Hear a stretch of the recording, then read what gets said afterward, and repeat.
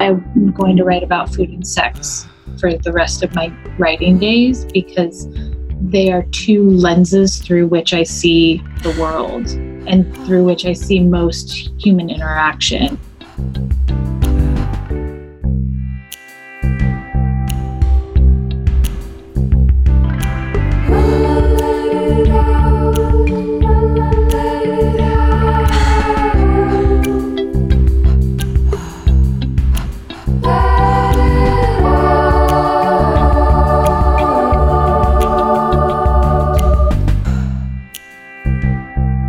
Hi, welcome to Let It Out. I'm your host, Katie Dalebout. This week I got to interview one of my favorite authors, Stephanie Danler. She's a novelist, a memoirist, a screenwriter. She wrote the international best-selling book Sweetbitter and created and executive produced the TV series of Sweetbitter, which I loved. And her work has appeared in the New York Times, Vogue, Paris Review, and her latest book, Stray, is a memoir that I genuinely loved so much. Her story and her style are so unique, which we talk about both in this episode, as well as many of the themes in Stray, like inheriting trauma and boundaries and relationships and motherhood. And we talk about writing and her process. And I really enjoyed speaking with her and this episode. I'm excited for you to hear us talk about creativity and the importance of poetry. And it was a genuinely lovely conversation. So before we get to that, just a couple of announcements. We're doing a book club. I wanted to read fiction for this book. So we're doing The House of Deep Water by Jenny McFarland. It just came out and it actually takes place in Michigan, which is where I'm from. I am not super far into it, but I'm far enough in to know that I love it and I love her writing style. I haven't read fiction in a really long time. I read a lot of nonfiction and it feels really good to be engrossed in this story. And I think you guys would really like it and it's going to make for a really interesting discussion. So we'll be doing she's going to be coming on the podcast, the author, and we're going to be doing a book club and Jenny, the author, is going to be there, which is super cool. So I'd love for you to come. You can just email me if you want to come at info@letitout.com and we'll add you to the little group. It's free and just fun and just something I wanted to do for this summer club that we're doing with Let It Out. So make sure you're following Let It Out on Instagram for more information on little things we're doing to add a little bit of brightness in a really heavy year. I hope you guys are doing okay. Enjoy my conversation with Stephanie Danler. Definitely read Stray. Buy Stray, support an independent bookstore, follow Stephanie on all of social media. She shares a lot of poetry. I really love her and I'm excited for you to hear this conversation and I'll talk to you at the end with another announcement, actually. This week's episode is brought to you by Four Sigmatic, a wellness company that I've loved for a very long time. I've even had the founder, Taro, on the podcast. They're known for their delicious mushroom coffee. I've been starting my day with their ground mushroom coffee with lion's mane, and I really enjoy how it allows me to focus. Mushroom coffee is more than just coffee. It contains lion's mane and supports productivity and creativity during a busy day. It's been really helpful for me. I'm writing a new kit, actually, and it also includes chaga, which is the king of mushrooms. Chaga is a particularly great one right now because it supports our immune system and helps it to maintain its function, which is always helpful. You're probably thinking, does this coffee taste like mushrooms? But I can guarantee you it tastes just like regular coffee, not at all like mushrooms. I actually really love the taste. Mushroom coffee is also really easy on my gut and doesn't leave me feeling jittery or crashing after. All Four Sigmatic products are organic, vegan, and gluten-free. Every single batch is tested in a third-party lab for heavy metals, allergens, bad bacteria, yeast, molds, pesticides to ensure their purity and safety. So you know that you are getting the highest quality coffee and mushrooms possible. Best of all, Four Sigmatic stands behind their products unconditionally with a 100% money-back guarantee. Love every sip or get your money back. I've worked out an exclusive offer for Let It Out podcast listeners to receive 15% off your Four Sigmatic order. Now is the perfect time to try Four Sigmatic's best-selling mushroom coffee or any of their delicious products. Just go to foursigmatic.com/Katie and use the code Katie at checkout. That's KATIE. That's foursigmatic.com/Katie. That's FOURSIGMATIC.com/Katie to receive 15% off your order. Thanks, Four Sigmatic.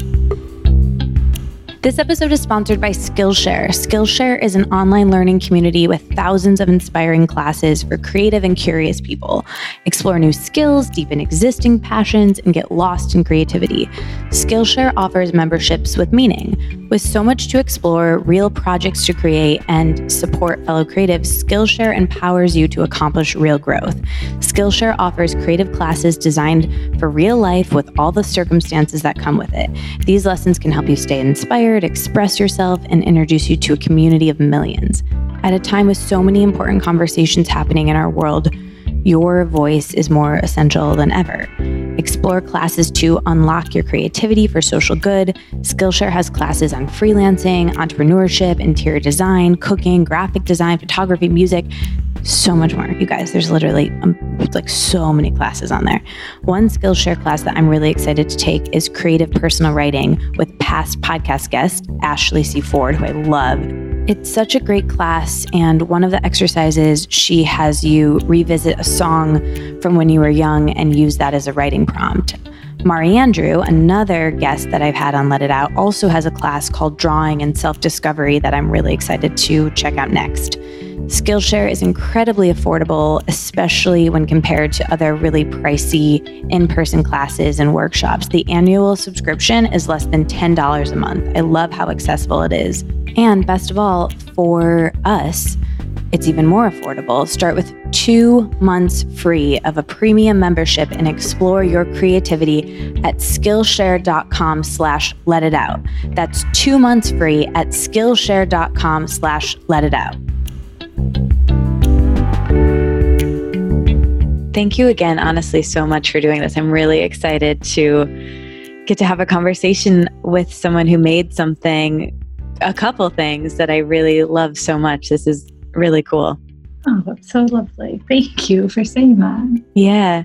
How have you been? How has quarantine been? What an interesting time to have a book come out. And how have you been feeling? You're expecting a baby. Tell me everything. Yeah, what a big question. How have I been? That is one of those states that fluctuates throughout the day. It's not a linear, not a linear answer. I will not be recommending to my friends that they publish a book and have a baby within the same few months. I think that both of those endeavors ask for a certain level of groundedness or stability, and the world right now is not offering that. So it's interesting. It's really, I seem to be asked to surrender. That's all I can think as far as what does this time mean and why is it in the middle of a pandemic and there's riots and helicopters all around us in Los Angeles and I'm so pregnant. And I think the answer has to do with surrendering your expectations. 3 months ago in early March, I went on a vacation that I wrote about. It became clear during the vacation that we were in the middle of the pandemic and things like shelter-in-place orders were issued and we came home. But when I left on that vacation, I had a 16-city book tour planned. And my book was coming out a different day, and we ended up having to move it because of printer delays. And I had different jobs lined up. My life has changed so completely. And yet, the book is out. My family's healthy. The baby's coming. And so you really kind of have to give up the rest. Are you having a similar experience? Not the baby and book part, but the surrender? Yeah, I think everyone is. I was saying to a friend, it's especially at the beginning when we were all warming up to this situation, it felt very primal of like, well, we just all have to be people with each other. Like a lot of the things that we leaned on. I live, I guess, I don't even know what tends to use, but I guess I'm in the process of moving to LA. I moved out of my place in New York and I was traveling when this all hit. I was in Australia and then I was meant to just miss the winter and be in LA for March and April, but turns out I'm moving here. I'm shipping all my stuff from New York. So yeah, it's an interesting time to be between places. It's an interesting time to do anything, I'm gathering. And you have to have a lot of surrender, which I think is actually what we have to have in life, but it's just very clear in this. Absolutely. I was saying to someone when I got pregnant with my daughter, who's due in 5 weeks, she was unplanned. She was due the same day that Stray was supposed to come out. Oh my God. And I mean, we had to move the date for that book so many times. And that was in early November that I found out. And I said to my husband, I am being asked to be a different person. The universe is asking me to let go of control. And none of this had even started yet. It was already just the wildness of, I'm pregnant. I have a 10-month-old. I wasn't even sure that I wanted to have a second child. Like, how do accidental pregnancies happen to adults? I feel like a teenager. And this is permanent and we're going forward with it. And so my whole year seems to be the universe underlining, you do not have control. You do not have control. Yeah. Yeah. Wow. I'm excited to see what you eventually write about this time because I'm sure there's a lot. I want to go back to the book that I have been like kind of carrying around and like rationing. Like I was really slow to let myself finish it because Stray is so beautiful and smart and I'm just dying to talk to you about it. I would love to start with talking about the structure and how you decided to structure it this way. I think I heard you say maybe in another interview that you use note cards. Is that something that you had done before? I hadn't. I definitely did not do that with Sweet Bitter, but it is something I, through my work in television, where every emotional beat of a story is put on a note card in a room with a group of writers and tacked up on a wall, and you move the beats around until they make sense. You move beats from different characters' stories and you intertwine them. And it's a way of outlining and a way of making sure that you are able to continue momentum on multiple stories. And it was really helpful for Stray because I knew that it wasn't going to be a linear memoir insofar as I was born and then this happened and then this happened and then this happened. Because the memoirs that intrigue me and that were so influential to me are the ones that are about memory and are structured in a way that mirrors the content. And if the book is about memory, it should be structured as memory is, whether that's through multiple timelines occurring together or through more elliptical connections between scenes, meaning one scene does not flow perfectly into the next, that there's a gap there, that the reader has to take a breath and reorient themselves and do a little bit of work. I knew that that was how I was going to write this book. So it was really important to have note cards that related to 2005, which is the year that my mother had a brain aneurysm and the year we found out that my dad was a crystal meth addict and his life would fall apart. And then I also needed note cards for 2015, which is the present tense of the story, which is the year I moved back to California, where I'm from. And I was also engaged in a very unhealthy and destructive affair with a married man.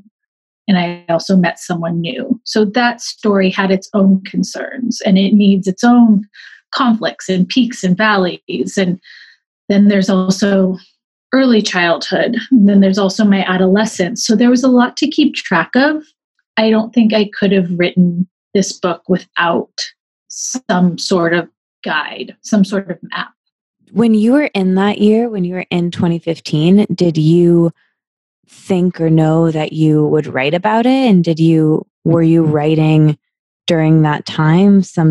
I think you actually write that you were writing and pitching essays and doing other work, but were you journaling at all about the things that were happening as to perhaps write about it later?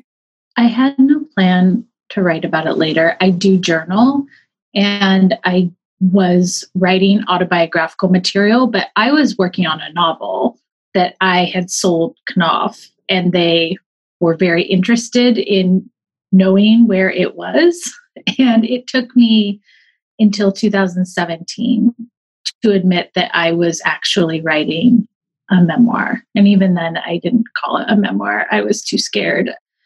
The expectations of memoir seemed way over my head. And by that, I just mean the grandeur of certain journeys, that they have such like clear A to B trajectories, and they end with a recovery or a rock bottom or a car crash.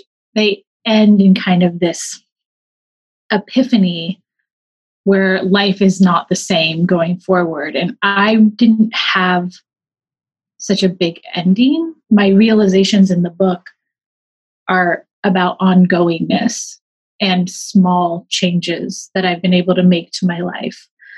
And so I didn't want to call it a memoir initially, but it took years. And all that time, I'm writing about my parents, and I'm writing about California, and I'm writing nonfiction for the Sewanee Review, and I'm writing about my dad's drug addiction for Vogue, and still could not imagine that there was a book that I would ever expose myself in this way, or that I would ever call myself a memoir writer. It was so outside of my comfort zone. I think, there's so many things that I have dog-eared and I want to, like put pennies into your jukebox of calling out with you. But you picked up on one of them, which is that a major theme in the book is this, very human, relatable, even though it's different circumstances, but the experience of inheriting our parents' damage and repeating it. And that's just such a common human experience that doesn't really end. And you talked about that. And I love that it is about process and about progress and about growth and about not feeling alone. And there's just so much beauty in this book, even in the pain and that is much to your craft. And I'm curious, how open were you with people about the things that were happening while they were happening? I mean, you talk a little bit about your friendships. Friendship is, your friends are characters in this book, and you talk a little bit about it, but especially when you were younger and in your like teenage and adolescent years, did you have anyone to talk to about your family at that time? I always had teachers. I'm very lucky that teachers have historically, especially English teachers, have taken me under their wing, even when I was such a terrible student in certain instances. And I have been in therapy off and on since I was a teenager. And so I've always been able to narrativize what has happened to me, to tell you a story about who my mother was and who my father was. I stopped doing it in my 20s. It didn't feel like a productive coping mechanism. As far as I wanted to be a high functioning adult who lived in New York City, who was responsible for herself.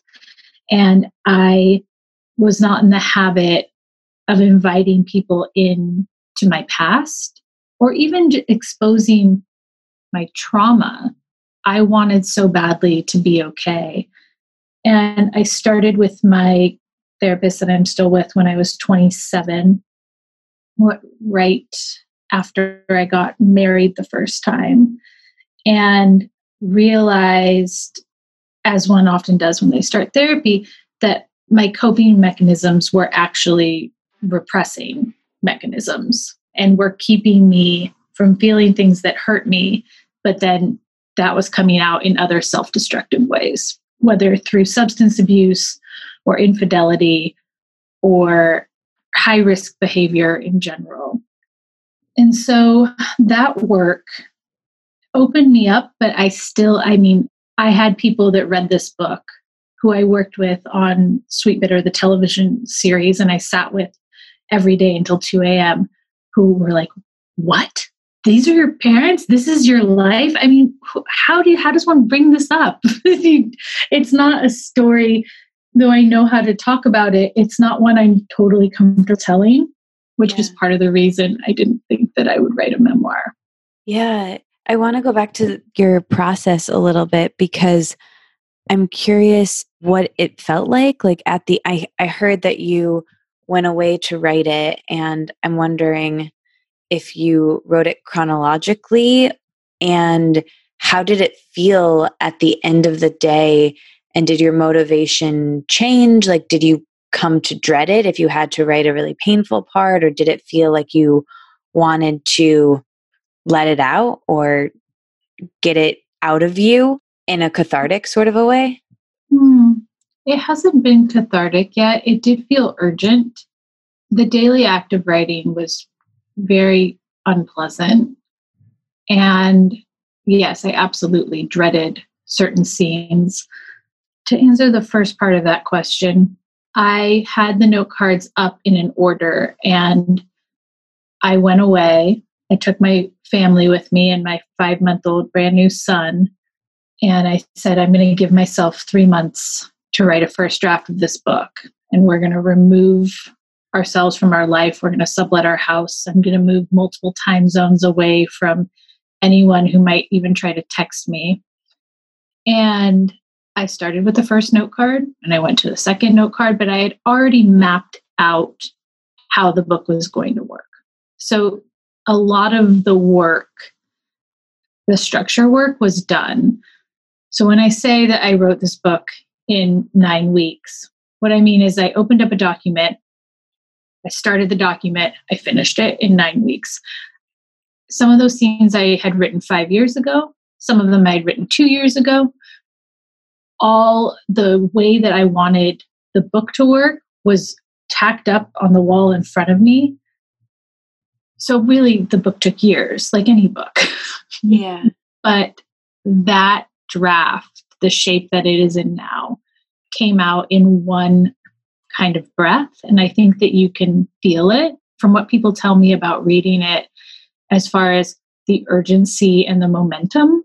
It wasn't something that I wrote the first third and then I took a year off and then I came back to it. And it is as if someone is sitting down across the table from you and going to tell you this story and you can't leave until they have finished. At least that's what I wanted it to feel like. Yeah, it does that so beautifully.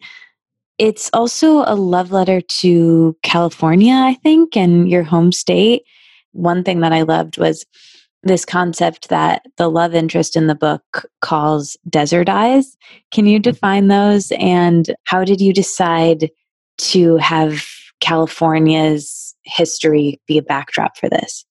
So I had been writing about my father's addiction since 2015. And I had moved back to California at the same time, and I began visiting my mother on a regular basis for the first time in a million years. And that was very complicated and bringing up a lot of ghosts and memories and things that I was too busy in New York to ever think about. And I started writing those down.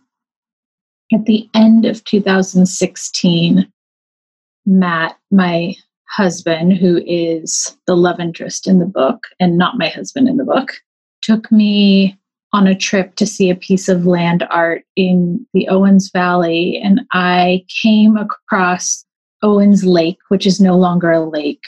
And I started to research it. I asked him questions and I became obsessed with the environmental disaster of Owens Lake. That is also the reason that we were able to build Los Angeles. And the short story on that is that in 1913, we built an aqueduct from the Owens Valley, one of the largest lakes in California, at the time, and we siphoned off water in order to help develop this city because we have no natural water of our own. By 1920, the lake bed was completely dry. It is the number one site of dust pollution in the United States and ranks very high on the Environmental Protection Agency's list of disaster sites. The dust is carcinogenic. It is responsible for not only the destruction of the economy in the Owens Valley, but for health problems far beyond the Owens Valley because the dust travels. I mean, you can't make this up, that we stole water to build golf courses and swimming pools and this illusion of fertility and wealth, that we prioritized a dream above the long-term consequences of what that dream might mean. And it was when I started writing about the Owens Valley that I started to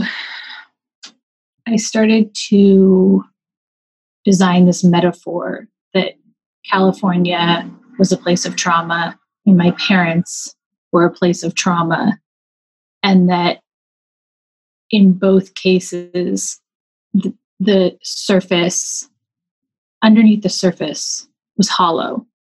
And once that metaphor solidified, the kind of instability and uncertainty and volatility of California's landscape and that of my childhood, I knew I had a book. Before that, I'm remembering my parents, I'm like, this isn't a book, this is therapy. A book needs something larger, I think, than just revisiting memory and analyzing other people. And California really put me on the journey that I'm on now, which is a reckoning with my past and my present and trying to continually have hope for the future. And the second part of your question, the love interest took me to Joshua Tree on one of our early dates. All of our early dates were camping, which, questionable. But I love when you're like, turns out I love camping. It's funny because we went camping a few days ago and I'm so pregnant. And I just looked at Matt and I was like, I think I'm done forever. You need your desert eyes. I think you've pushed me too far this time. We have a toddler. I'm huge. But in the beginning, I definitely loved camping with him. But he takes me to Joshua Tree, and I had been there as a child, of course. But I realized that I spent my entire childhood thinking that the desert was ugly, that it was barren, that there were no plants, no animals, no variation in the landscape. And he introduced me to this idea of desert eyes, that if you let yourself sink into a place and let your lens on it shift, you will notice how vibrant and alive and colorful. And I really thought the desert was one shade of beige in my mind. And now I go there and all I can see is the flora and the dusty greens and the pinks and the rusts. And it's such an incredible landscape. And how could I have gone at that point 31 years without really seeing what was around me? And that is something that I'm exploring throughout the entire book, being back in a place that I really took for granted and would have described as homogenous. I'm like, oh yeah, California, I'm from there. Blue skies every day. It's not true. I mean, it's we have June gloom and we have terrible rains and there's frost in the winter and wild greens in March. It looks like the Pacific Northwest.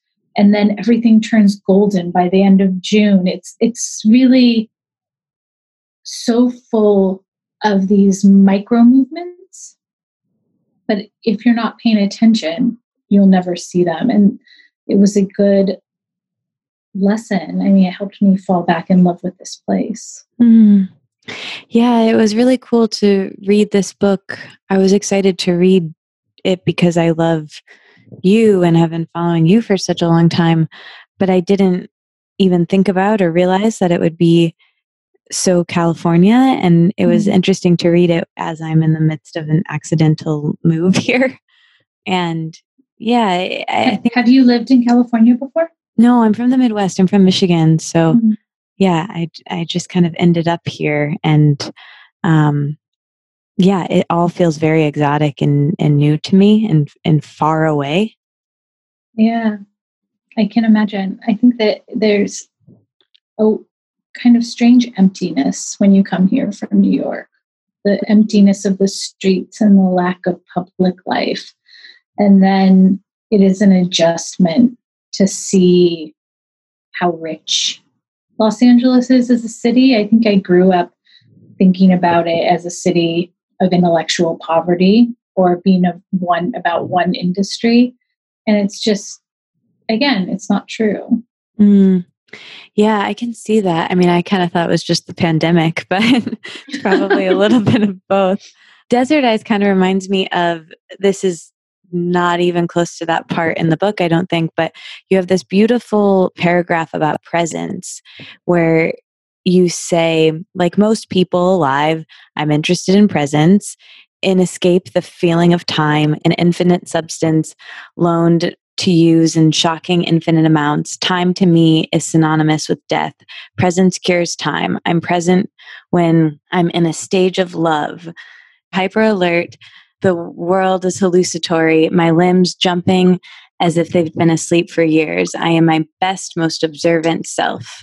It goes on and it's so beautiful, but I feel like Desert Eyes or that paragraph about presence or noticing being in a new place, there's something about knocking us, and trauma can do it too, I guess, in writing or creativity can, knocking us into the present moment it's kind of like intimacy. Like I feel like I want it and I fear it in equal measure, you know?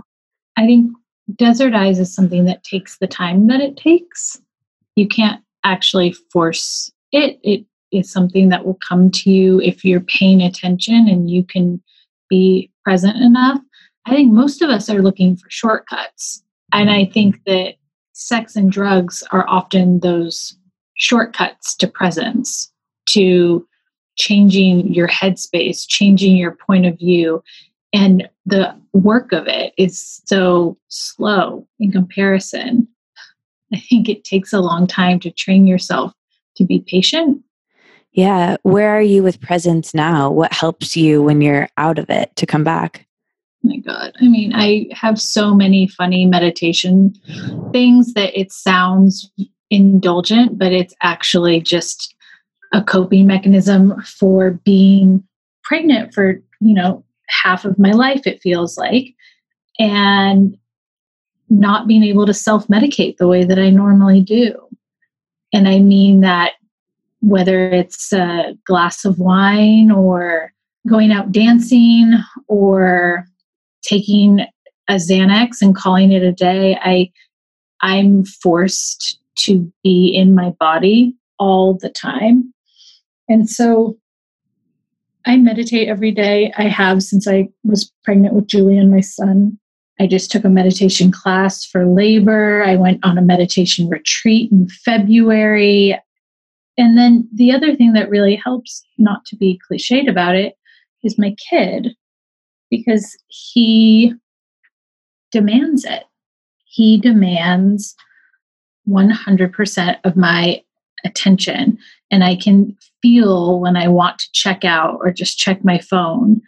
And I look at him and it's so much easier to fight that urge because he's growing and changing every single day. I mean, if you blink, you're going to miss it. And this is everything anyone says about motherhood is totally cliche because it's just, that is the experience. But being with my son really helps. I can't imagine if I was not pregnant and didn't have a kid during this pandemic and this period of time, I'd be so fucking drunk. I mean, every day. And I fantasize about it. I'm like, oh my God, I would start drinking rosé at 3 p.m. Maybe I'd start microdosing mushrooms just to like see what happened. And no, have none of that. Yeah. It's so interesting. Yeah, like knocking you back in and like being grounded in your body in this very primal way. Oh my God, there's so many. I'm so aware of the time because there's so many things I'm excited to ask you, but I have to skip ahead between a million profound lines in your book and talk about the food references in Stray, because I don't know if you remember this, but I'm the one that noticed one of them and put it on my Instagram, and then you told me what recipe the cabbage was. Do you remember that? Oh yeah, of course. That Yeah. was me. Marcella Hazan's smothered cabbage. I've made it since because I started instantly craving it after. But I'm not sure if I noticed them because I always noticed food references or because they were written so beautifully and clearly and with so much precision, or because I knew your history with food. But either way, I just really loved them from this cabbage recipe that I made inspired by you. When you talk about the ripe avocado being this optimistic omen for you. Mm-hmm. And then even just like remember this moment where you like unbutton your pants, I think, kind of drive home on your birthday, and just little things like that I really loved and kind of felt like an homage to Sweet Bitter and your restaurant days. Do those stand out to you? And do you have any advice about writing about food or why to include those details? The food moments do not stand out to me. Food is so much a part of my life. And I used to say when I was doing press for Sweet Bitter that I'm going to write about food and sex for the rest of my writing days, because they are two lenses through which I see the world and through which I see most human interaction. And they're the two things I probably think about the most. Maybe I probably don't think about sex as much as I used to, just given, my extremely large body and childcare. Again, all the normal cliches, but those are obsessions. And I think that your obsessions funnel into whatever you're working on. And so to imagine that I would ever write a novel or an essay or any piece actually that didn't have food as one of its central images. I'm thinking even of the nonfiction that I write for the Sewanee Review. I wrote a piece about my pregnancy and I called it Stone Fruits because there's an image of peaches and apricots and plums that plays throughout the piece. And as far as like why it's important, I think that, again, bringing a reader into the scene, it's not enough to put in throwaway details. They have to be meaningful, right? Like the avocado being an optimistic omen. There's another way to write that scene where you're like, and then we had an avocado and it was delicious, but that feels like filler detail and it can feel generic. Whereas food written about with a point of view actually brings the reader much, much closer. Food as a way of getting story across, mindset, character. I'm always looking for that consciously or unconsciously. And in Sweet Bitter, it was actually the point of the entire book. But in all of my writing, I think it doesn't even take premeditation. Poets do it. It's one of those triggers. It brings the reader into the story and into their own body. Yeah. Can you tell me more about the avocado being an optimistic omen? Oh my God. I mean, when you're living in New York, you have to be an avocado whisperer. They're abundant here, but it also is such a hit or miss experience, and a slightly rotten avocado with black spots is so wildly different in taste than a perfect avocado. Yeah. And one that is too green and too hard is really watery and slightly bitter. And so I think if you grow up here, I know my sister feels the same way. Like if you get a perfect one, you take a photo of that shit, you send it to your sister and you're like, look what I got. And you're like, oh my God. Oh, perfect yeah, I love that. You're going to have a great day. Yeah. Oh, that makes me so happy. What role does food play in your life now that you've had this experience in the restaurant world? And does it still play such a big role in your life? And I mean, I know it's a pandemic right now, so it's a bit different, but I'd love to hear your thoughts on that and how you feel about the restaurant industry now with everything going on? No, food does not play the same role in my life, actually. And I think it's because I haven't been drinking for so long that my relationship to it, and because I've been so busy, frankly, after Sweet Bitter, I started touring for a year and then went right into making the television show and then gave birth 4 days after we wrapped season 2 of the television show and then started Stray 5 months after I gave birth. I don't get to spend the time that I spent in my 20s seeking out ingredients and, I want lemon verbena from this specific farmer so I can make lemon verbena ice cream for a dinner party I'm having on Saturday night. That's not the phase of my life that I'm in currently. My husband does most of the cooking and I work all day, especially in the pandemic because he's home with Julian and I have still had to work. And so I find that I miss it terribly. I miss the sensuousness of that life and like the kind of devotional quality of it, the worshipful, tactile experience of being close to food and seeking out high quality ingredients and watching the seasons change through what you have on your counter. But there's also a part of me that may have moved on from that.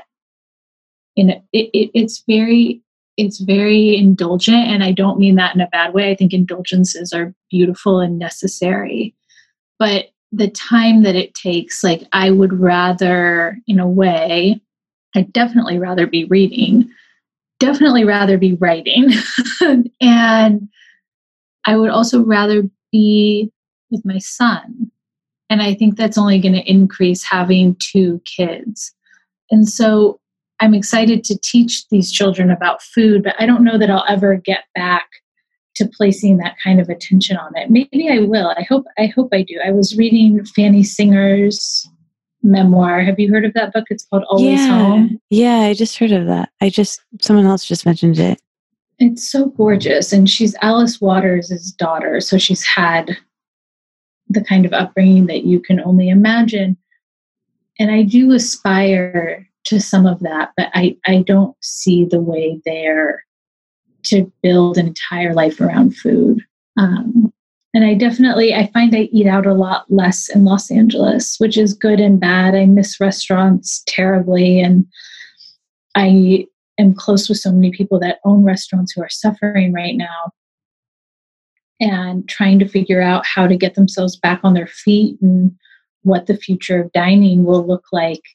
But they weren't a huge part of my life before the pandemic, my life here. But that's, again, all of this is a phase, all of it. It's the phase of having very small children and the phase of being in the middle of book promotion. It will change again and again and again. Yeah, totally. I mean, watching Sweet Bitter, I mean, it really years ago, like changed my relationship to food and eating, which is very complicated. And I was living in New York and it really opened me up to something that was very exciting just through you. And I hadn't caught up on the second season and I watched it in quarantine and it was like really painful because I just so wanted to be in community and like go out to eat and miss. It made me miss New York so much. Oh my God. I've been missing New York like crazy. And I think that is a result of the pandemic because I don't normally miss it at all. Yeah. But I have just had like a longing for a hot summer night in the East Village, strangely, but is very much about my own 20s and the crush of people out on the streets and the full bike lanes and the honking and the the closeness of everything and everyone, the density. I have been really, really missing it. Yeah. Oh man, me too. And just you describe that so viscerally. It's like, yeah, I fully feel that. What was it like to show up on set for Sweetbitter and see this world that you had crafted and lived in some way. I mean, it is an artistic high that I will probably never get over. And I built it, I picked the color of the chairs and the walls and the plates that we were going to use in the restaurant. And I had opened restaurants before, and it really felt so similar to that. Menu testing, looking at food styling, menu printing, choosing covers for those menus. We built a restaurant, and it could have been fully functional. If you put a gas line in, we had flame, but they were propane tanks. If you put a gas line in, we could have cooked dinner for 200 people. Wow. And our food stylists and our consulting chef used the kitchen as a kitchen. One of the refrigerators fully worked. Wow. It was just, all of it was like walking into a dream. And television's complicated, and artistically, you have to make compromises that you never expected. And the concerns of television are not as pure for me as the concerns of literature. But walking into a room that is like something you dreamed, I can't compare it to anything. Yeah. It's unreal. So cool. I want to go back to talking about writing a bit. And I have a couple more questions about Stray, but you wrote this piece a while ago where you said, like most writers, I live in fear of disappearance. Can you talk a little bit about that line? Yeah, I think that after you have lived a certain number of years, you become hyper aware of how quickly our emotional states overtake us and then leave us, especially in relation to love or joy, how temporary it all is. And then that echoes this sort of more morbid concern, which is how temporary all of life is. I think as you become older, you become increasingly aware of how faulty memory is. And I think that those of us who spend time writing down the details of our day, how it felt, where we were, who said what, we're all terrified of losing it, of forgetting it, of it meaning nothing, signifying nothing, or of not being able to recall it before we can assign it meaning. And I think a lot of writers, we write like we're in a hurry, like there isn't that much time left, at least a lot of writers I know. And it is an acknowledgement of death, but it's also an acknowledgement of, here I am, so in love with this person that I can't imagine spending a single second away from them. And yet I know that a month from now, I could never see them again. It's that you build up that knowledge. You don't have the knowledge necessarily when you're 22. I think you can have some knowledge of loss if you've experienced grief, but you don't have the kind of like the knowledge of the dullness of it, right? That we just like keep accumulating these experiences, falling in and out of love, being overcome with sadness, crying by ourselves in our car again and again and again. And the fear that maybe it doesn't land anywhere. Like maybe it doesn't accumulate to meaning or to change, but we just keep circling, and that's all it's ever going to be. And so we write it down, and we try to preserve it in some way in case it might mean more, I think. Yeah, I've been thinking a lot about like being noticed, I think writers we notice ourselves and we notice things, but maybe wanting to be noticed. In my writing, I journal a lot, and I wrote this book about journaling. And I think I heard you, I'm curious about your journaling practice that you mentioned. And I think I heard you when you were interviewed when Sweetbitter came out, that you had a writing practice throughout your 20s while you were working in restaurants. Was that your journaling practice that you still have now? Are you writing now? I write less at the moment. I write letters to my children. They have email accounts, and those are They're less diary entries, they're less personal journaling and more like time capsules of where we are as a family and what we've done and eaten and what new tricks they have. And my daughter is still in my stomach, but there's so much to tell her about the world that she's already lived through with me. The same with my son. I started writing him when I was pregnant with him, and he and I lived in New York by ourselves. My husband and I were long distance because I was filming the show. I always talk to him about our time in New York, just the two of us. And so that is a way to guard against the forgetting. But I do have a handwriting sort of automatic, unconscious journaling practice that if anyone ever saw these notebooks, I would be so mortified because they really are so terribly superficial. I have another notebook that I work on writing with, and that notebook is full of quotes and working out scenes and books to read and character descriptions. But my journals are, I feel sad, I feel tired. Why is this happening again? Full of these petty frustrations. And you read them and you're like, a moron wrote this because it's the same thing every day. Is it kind of like your morning pages? It is kind of like that. They're not always in the morning. They used to be always in the morning before Julian. But now I'll do it whenever I can. It's unproductive. It's unproductive writing. All of the writing that I do right now is productive. I'm working on 2 television series. I'm doing promotion for Stray, which requires a lot of writing. I started work on a new novel back in January. This is all productive work writing. Mm-hmm. And I just like for there to be a spot where it's for no reason except itself. That's really cool and interesting to hear. What would you say?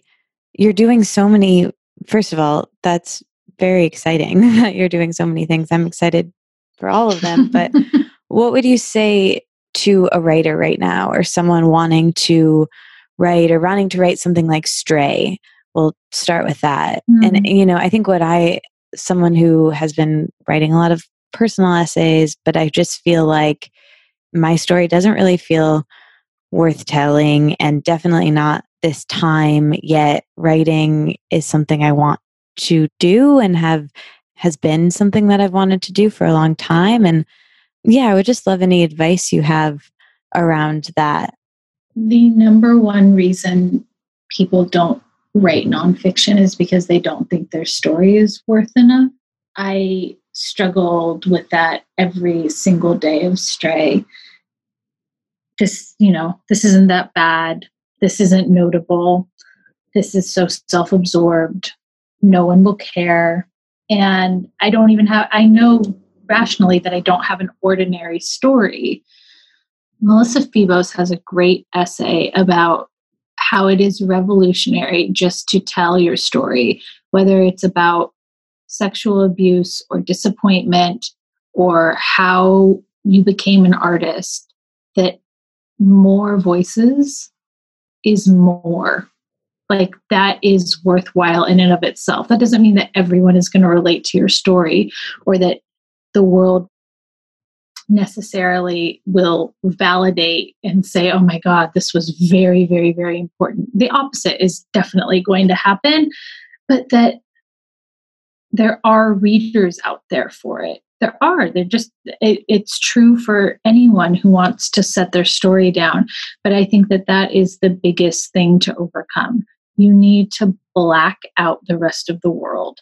You need to not think about how navel-gazing or narcissistic or petty or sensitive you sound like. And part of that is blocking out your own shame. Mm-hmm. You need to not be conscious of shame because it will keep you from getting to the true parts of your own story. If you're ashamed of how you behaved in a relationship or the way you treated your mom, you will never write about them honestly. You will never be able to get there. And so part of that is a mental trick of no one will ever see this. I'm just doing this and I can take it back at any point. But the other part of it is training yourself to think like both a human and a writer. And the writer knows the story that needs to be told, and the human doesn't want to tell it because they are ashamed and it hurts them and it scares them. If you obey the writer, you will write a book. The writer knows exactly, it's like, this is a good story. This is how the book should work. This moment that you feel like is rock bottom and is so tender to even think about, let alone put words to, that's the point of the story. And that comes with practice and trusting yourself. But I really try to honor the writer because the human in me would never do anything. I'm too scared. I live my life 100% in fear. And the writer in me really doesn't give a fuck about what I'm scared of. Yeah. I think that honesty is so felt in your work, but there's also so much craft. And I wrote down what you said earlier about how a book needs something larger than just that honesty. And in your case, you had the California backdrop and this beautiful structure. And you mentioned a few moments that were impactful for you in your writing in high school with a teacher and in Catholic school. And you mentioned Kenyon, but I was wondering if there's a couple things or anything from your education or your MFA program or whatever stands out from a craft perspective that you could also offer on the other side of that honesty. Two things. The first is that there is no substitute for reading. There is no MFA program or education or anything that you can buy that is a substitute for reading deeply and reading, looking for the lessons, looking for what you are being taught, reading to solve your own writing problems. And the second part of that, and why I think that there is a case for MFAs, although I think that they are so monstrously expensive, I have a hard time recommending them to people. What it did for me is it kept me accountable. That I had taken out this insane loan to give myself 2 years, that I had taken all of these risks in my personal life to put myself there. And that's accountability. I have to do something. Like, how would I live with myself if I came out of this and had a short story at the end of it?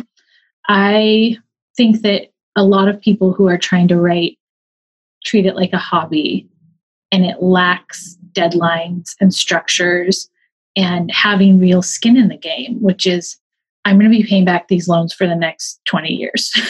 So I might as well write the fucking book.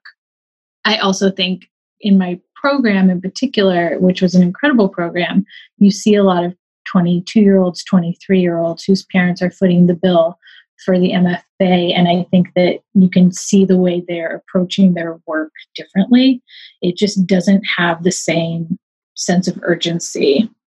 And that to me is when you fall into the trap of, oh yeah, I write on the side and I have like the beginning of a book and the beginning of another book. And that was not the way that I approached things. And so that is some practical advice. And without getting an MFA, there are courses you can sign up for. There are more courses than ever right now because of Zoom.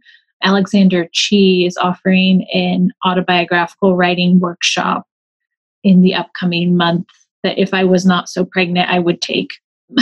And there are also freelance editors who work like writing coaches who you can pay. Again, it's not cheap, but it is definitely not graduate school. And they will ask you for pages and talk about your work with you. There are so many resources that can give you that feeling of structure and the feeling that this is serious. This isn't just something that I do on the side. This is something I'm willing to take a risk for. Yeah. Oh, I love that. That was so helpful. Do you have any examples of, what you said before, a book needs something larger? Do you have any examples of memoirs or novels even, or that have I know I'm putting you on the spot with this, but like something larger that was inspiring to you when you were constructing Stray? Yeah, I think that all memoirs have something larger than, if you look at Fierce Attachments by Vivian Gornick, which is a classic memoir example, she has an extremely fraught relationship with her mother.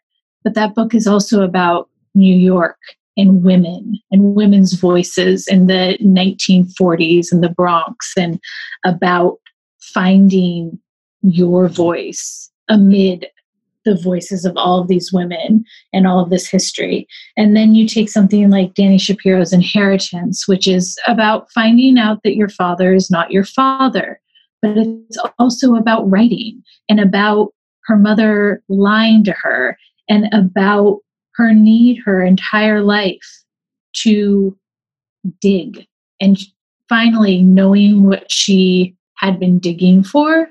Like, there's always a deeper level. Yeah. And in Stray, yes, it has the California component in your environment, but there's also a story going on there about how I ever convinced myself I could become a capable mother. And that's not the top story, number 2 story, number 3, that's like a level 8 story. Mm-hmm. But I think you have to look for that depth all the time. And sometimes in the first draft, it's often not there. You were just trying to say what happened. You're just trying to get the words on the page. And then you go back and you say, oh, you know what? This kind of reads like the coming of age of an artist. And I just read a book called Luster by Raven Leilani that is very much like that.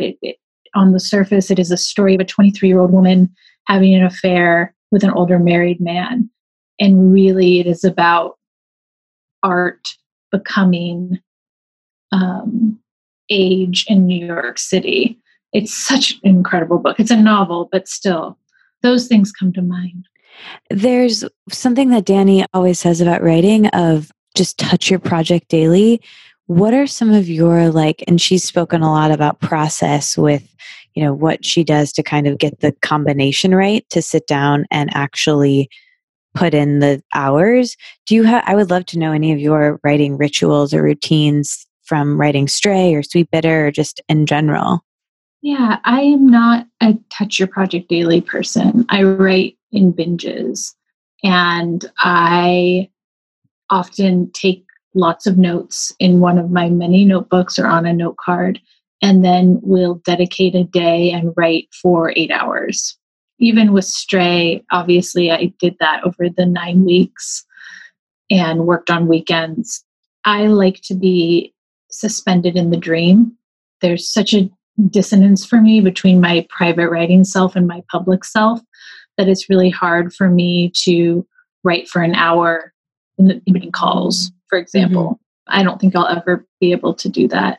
I do read poetry daily, and it is the most important part of my process, more important than journaling or reading novels or reading memoirs or reading within the genre that I'm trying to learn, which those are all important. But reading poetry it brings me back to the present moment, but also the illuminated moment, right? It causes me to pay attention or to see life as a series of exposed flashes. And how well can you describe what's happening? How quickly can you bring the reader in? And how quickly can you, or slowly, can you reveal the meaning? And so that is something that's very, very important to me. I wish I was a touch your project daily person. I know. I love that. It's really helpful to hear. Okay. I have a million more things to ask you, but maybe we can just do our final quickfire questions. What's the best thing you've eaten in the last week? Marcella Hazan's bolognese that my husband made. We ate it while we were camping. Favorite place in LA? Tex is an old school restaurant in Silver Lake that won't be here much longer. But I used to go there and get Negronis, and it's a place that Eve Babbitt's wrote about, and it's been very important to my friends and I. It's been there for a bajillion years and is filled with old people. and you would never want to eat the food there, but it's my favorite drinking spot in Los Angeles. Oh, I love that. Are there any other LA spots that you miss or you would recommend to a transplant like me? Yeah, I mean, they're mostly on the east side because that's where I live, but Botanica is my favorite restaurant, and Kismet I miss very much. Tony's downtown in the Arts District is like a real New York bar, and there aren't that many of them in Los Angeles, but it's like dark and smells like urine and beer, and they have real bartenders, and it's not fancy. Cookbook in Echo Park, a really special little market, and we use Griffith Park constantly. I mean, we have a kid, but we use the fields, we use the playgrounds, we use the hikes. It's such a resource. I feel really lucky to live close to it. Oh, I love that. What's your greatest lesson on romantic relationships? Boundaries. Boundaries, and not trying to melt into the other person, really keeping your identity. Yeah, there's a line I wrote down from your book where you say, I think it's boundaries where we construct ourselves. And I really believe that. What's your greatest lesson on motherhood? I know you talked about a bit today, but do you feel having the childhood that you have, how has being a mother impacted you? The biggest lesson that I've learned in 18 months is that it's all a phase. As much as you want to make definitive statements about what it means to be a mother and who your child is, everyone is changing constantly. And so I really try to take it day by day. And I can't compare it to my childhood because Julian is growing up with a different father. And so I often marvel at how whole his life is, but that's just going to be his experience because of who Matt is, but doesn't even have anything to do with me. Yeah, I love that. Okay, I know you have to go. The name of the show is Let It Out. So when I offer that to you, is there anything that you wish that I would have asked or that you never get to talk about that you still want to let out? Oh, no. I love that question. I wish there was, but no, I got to talk about all of my woo-woo meditation and the bars that I miss and how much I wish I was drinking and taking mushrooms. So I think we covered it all. Okay, great. I wish we were doing all of those things together and writing. Maybe someday. Now that I'm here. Yes, where are you living? I'm in Highland Park right now in a sublet, but I just told my friend, I was like, I feel like I need to go to Laurel Canyon and the Laurel Canyon general store after reading this book for a pilgrimage. Yeah. You definitely should just go there and have an iced coffee on the porch. First of all, you'll see someone famous or crazy, and it's such a vibe. And then drive around the little fucked up streets. I miss the canyon a lot, but I don't think I'll live there again. I did not end up loving that my backyard was constantly sliding into my house. Oh man, yeah. That sounded like a lot. Well, honestly, the book has been such a nice companion through this, and I'm sad it's over, but it was so cool to talk to you. And genuinely, I have 12,000 more things that I highlighted from Stray that I wanted to pick up on and little passages. So maybe, next book, definitely come back and let's keep in touch. Yeah, absolutely. Thank you so much for having me. And I look forward to hearing the show. We end with letting out a deep breath together. Can we do that real quick? Of course. Okay. Inhale. Let it out.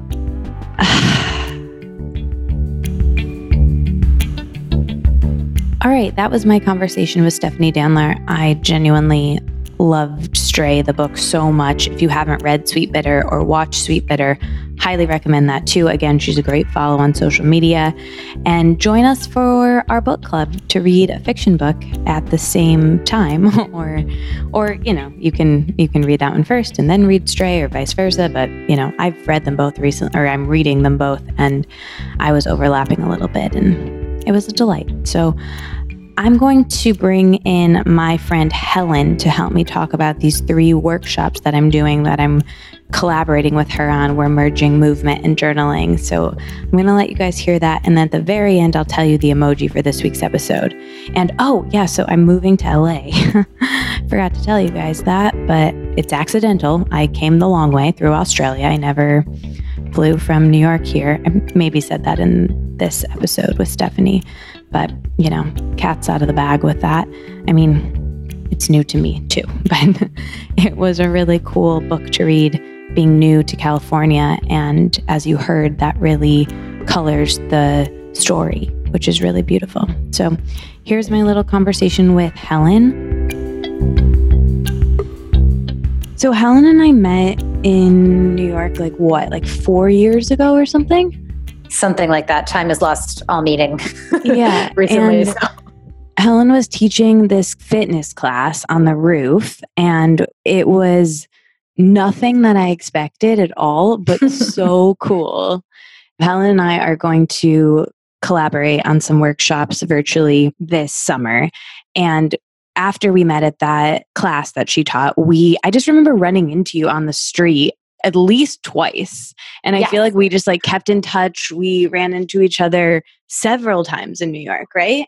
Yeah, at a bunch of different events, and just, obviously we stayed in touch on Instagram and found out we had 1 million mutual friends. So it was like the universe kept pushing us together. Yeah. And then at the beginning of quarantine, sometime early on, we taught this really cool merging movement and writing together, which was, we just wanted to test it and try. And I've gone around being like, I'm so in my head and out of my body. And I think we have so much synergy in the way that we think about movement and bodies and fitness. And we just wanted to make something together. And that was our trial. And we've been thinking about how we wanted to continue that or collaborate again. And we had so many ideas that we thought we would do 3 workshops over this summer, and came up with 3 topics. And one of them, the first one is anxiety, the next one is transitions, and then the last one will be about pain. These are things that we kept discussing and writing class. These topics really cover a lot of the things that we've been individually contemplating and collectively contemplating. Do you want to talk a little bit about each one? The anxiety workshop is going to be very interesting, just because if you've ever dealt with anxiety, which I think is most people, you know that it's a very physical thing, but you're also very much in your head. You experience it in your body because of something that comes up in your head. So there's definitely something to work out about this relationship of getting your brain and your body to connect and cool off together, and getting that calming fight or flight response to release and figure out where your mind goes when it's wandering and when we're trying to activate this parasympathetic nervous system response. And then transitions is going to be particularly interesting for me as a movement practitioner, because I often find, especially in, Pilates classes, that people want to move so quickly. And the hardest thing I have to explain to people who are new to Pilates is to slow down. And I find that this can also be really, really linked to pain and anxiety.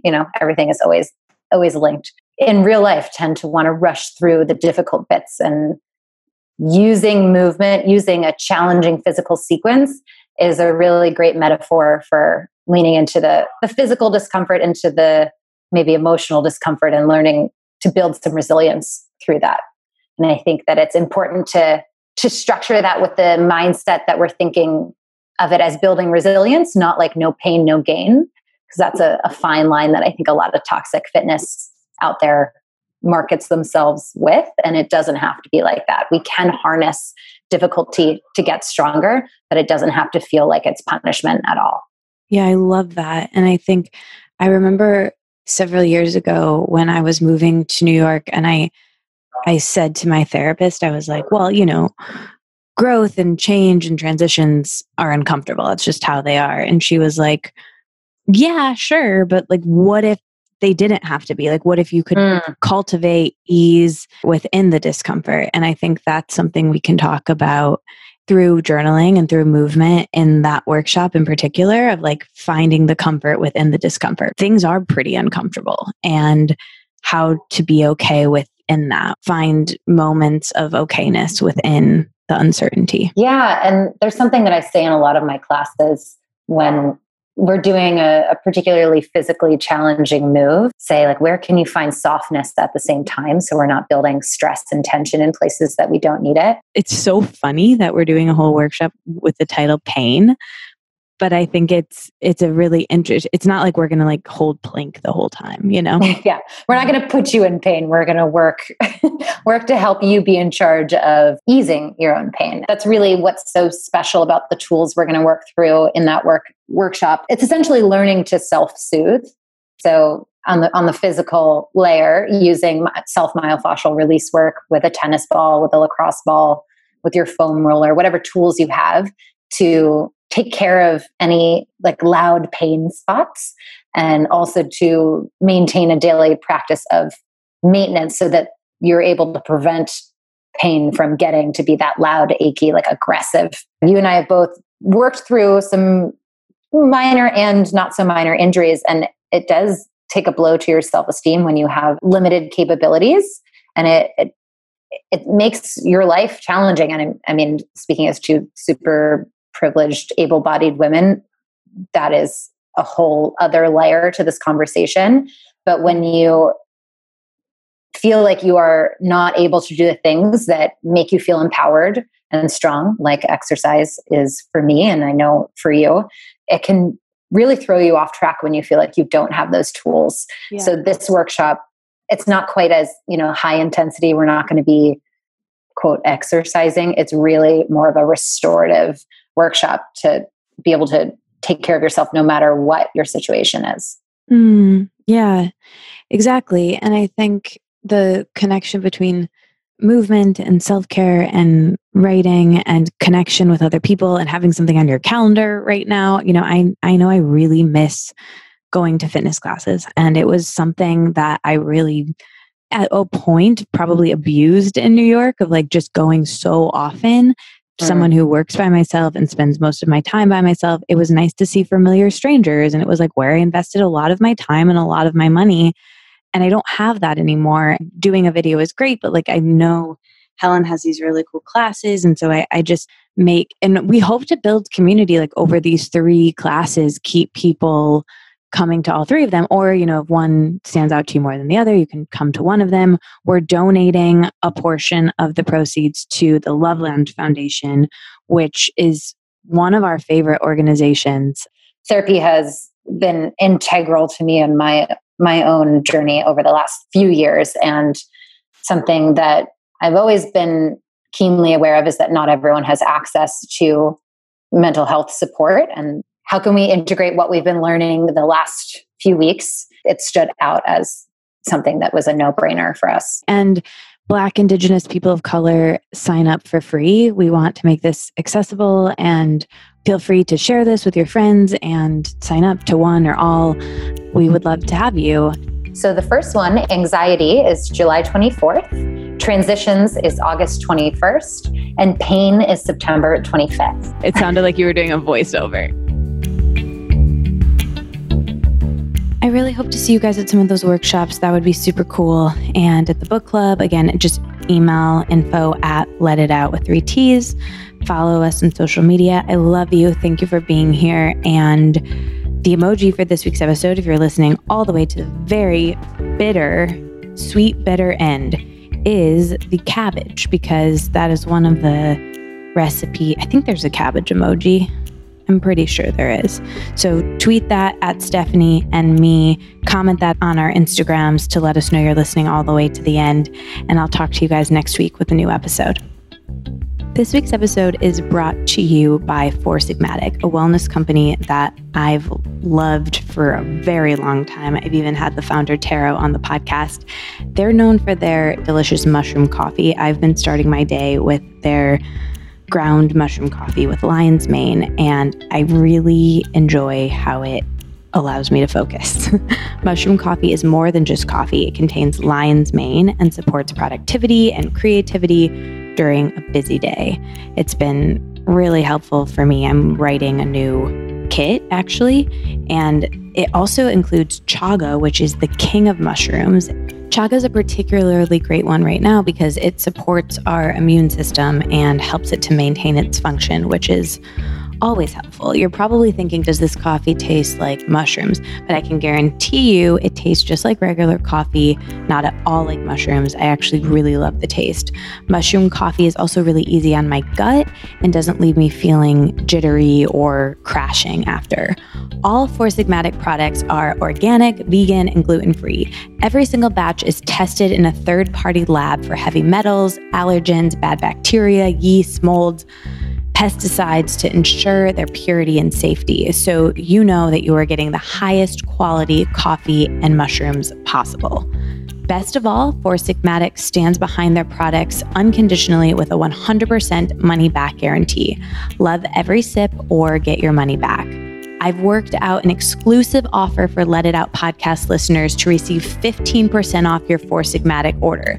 Now is the perfect time to try Four Sigmatic's best-selling mushroom coffee or any of their delicious products. Just go to foursigmatic.com/Katie and use the code Katie at checkout. That's KATIE. That's foursigmatic.com/Katie. That's foursigmatic.com/Katie to receive 15% off your order. Thanks, Four Sigmatic. This episode is sponsored by Skillshare. Skillshare is an online learning community with thousands of inspiring classes for creative and curious people. Explore new skills, deepen existing passions, and get lost in creativity. Skillshare offers memberships with meaning. With so much to explore, real projects to create, and support fellow creatives, Skillshare empowers you to accomplish real growth. Skillshare offers creative classes designed for real life with all the circumstances that come with it. These lessons can help you stay inspired, express yourself, and introduce you to a community of millions. At a time with so many important conversations happening in our world, your voice is more essential than ever. Explore classes to unlock your creativity for social good. Skillshare has classes on freelancing, entrepreneurship, interior design, cooking, graphic design, photography, music, so much more. You guys, there's literally like so many classes on there. One Skillshare class that I'm really excited to take is creative personal writing with past podcast guest, Ashley C. Ford, who I love. It's such a great class. And one of the exercises, she has you revisit a song from when you were young and use that as a writing prompt. Mari Andrew, another guest that I've had on Let It Out, also has a class called Drawing and Self-Discovery that I'm really excited to check out next. Skillshare is incredibly affordable, especially when compared to other really pricey in-person classes and workshops. The annual subscription is less than $10 a month. I love how accessible it is. And best of all, for us, it's even more affordable. Start with 2 months free of a premium membership and explore your creativity at Skillshare.com/letitout. That's 2 months free at Skillshare.com/letitout.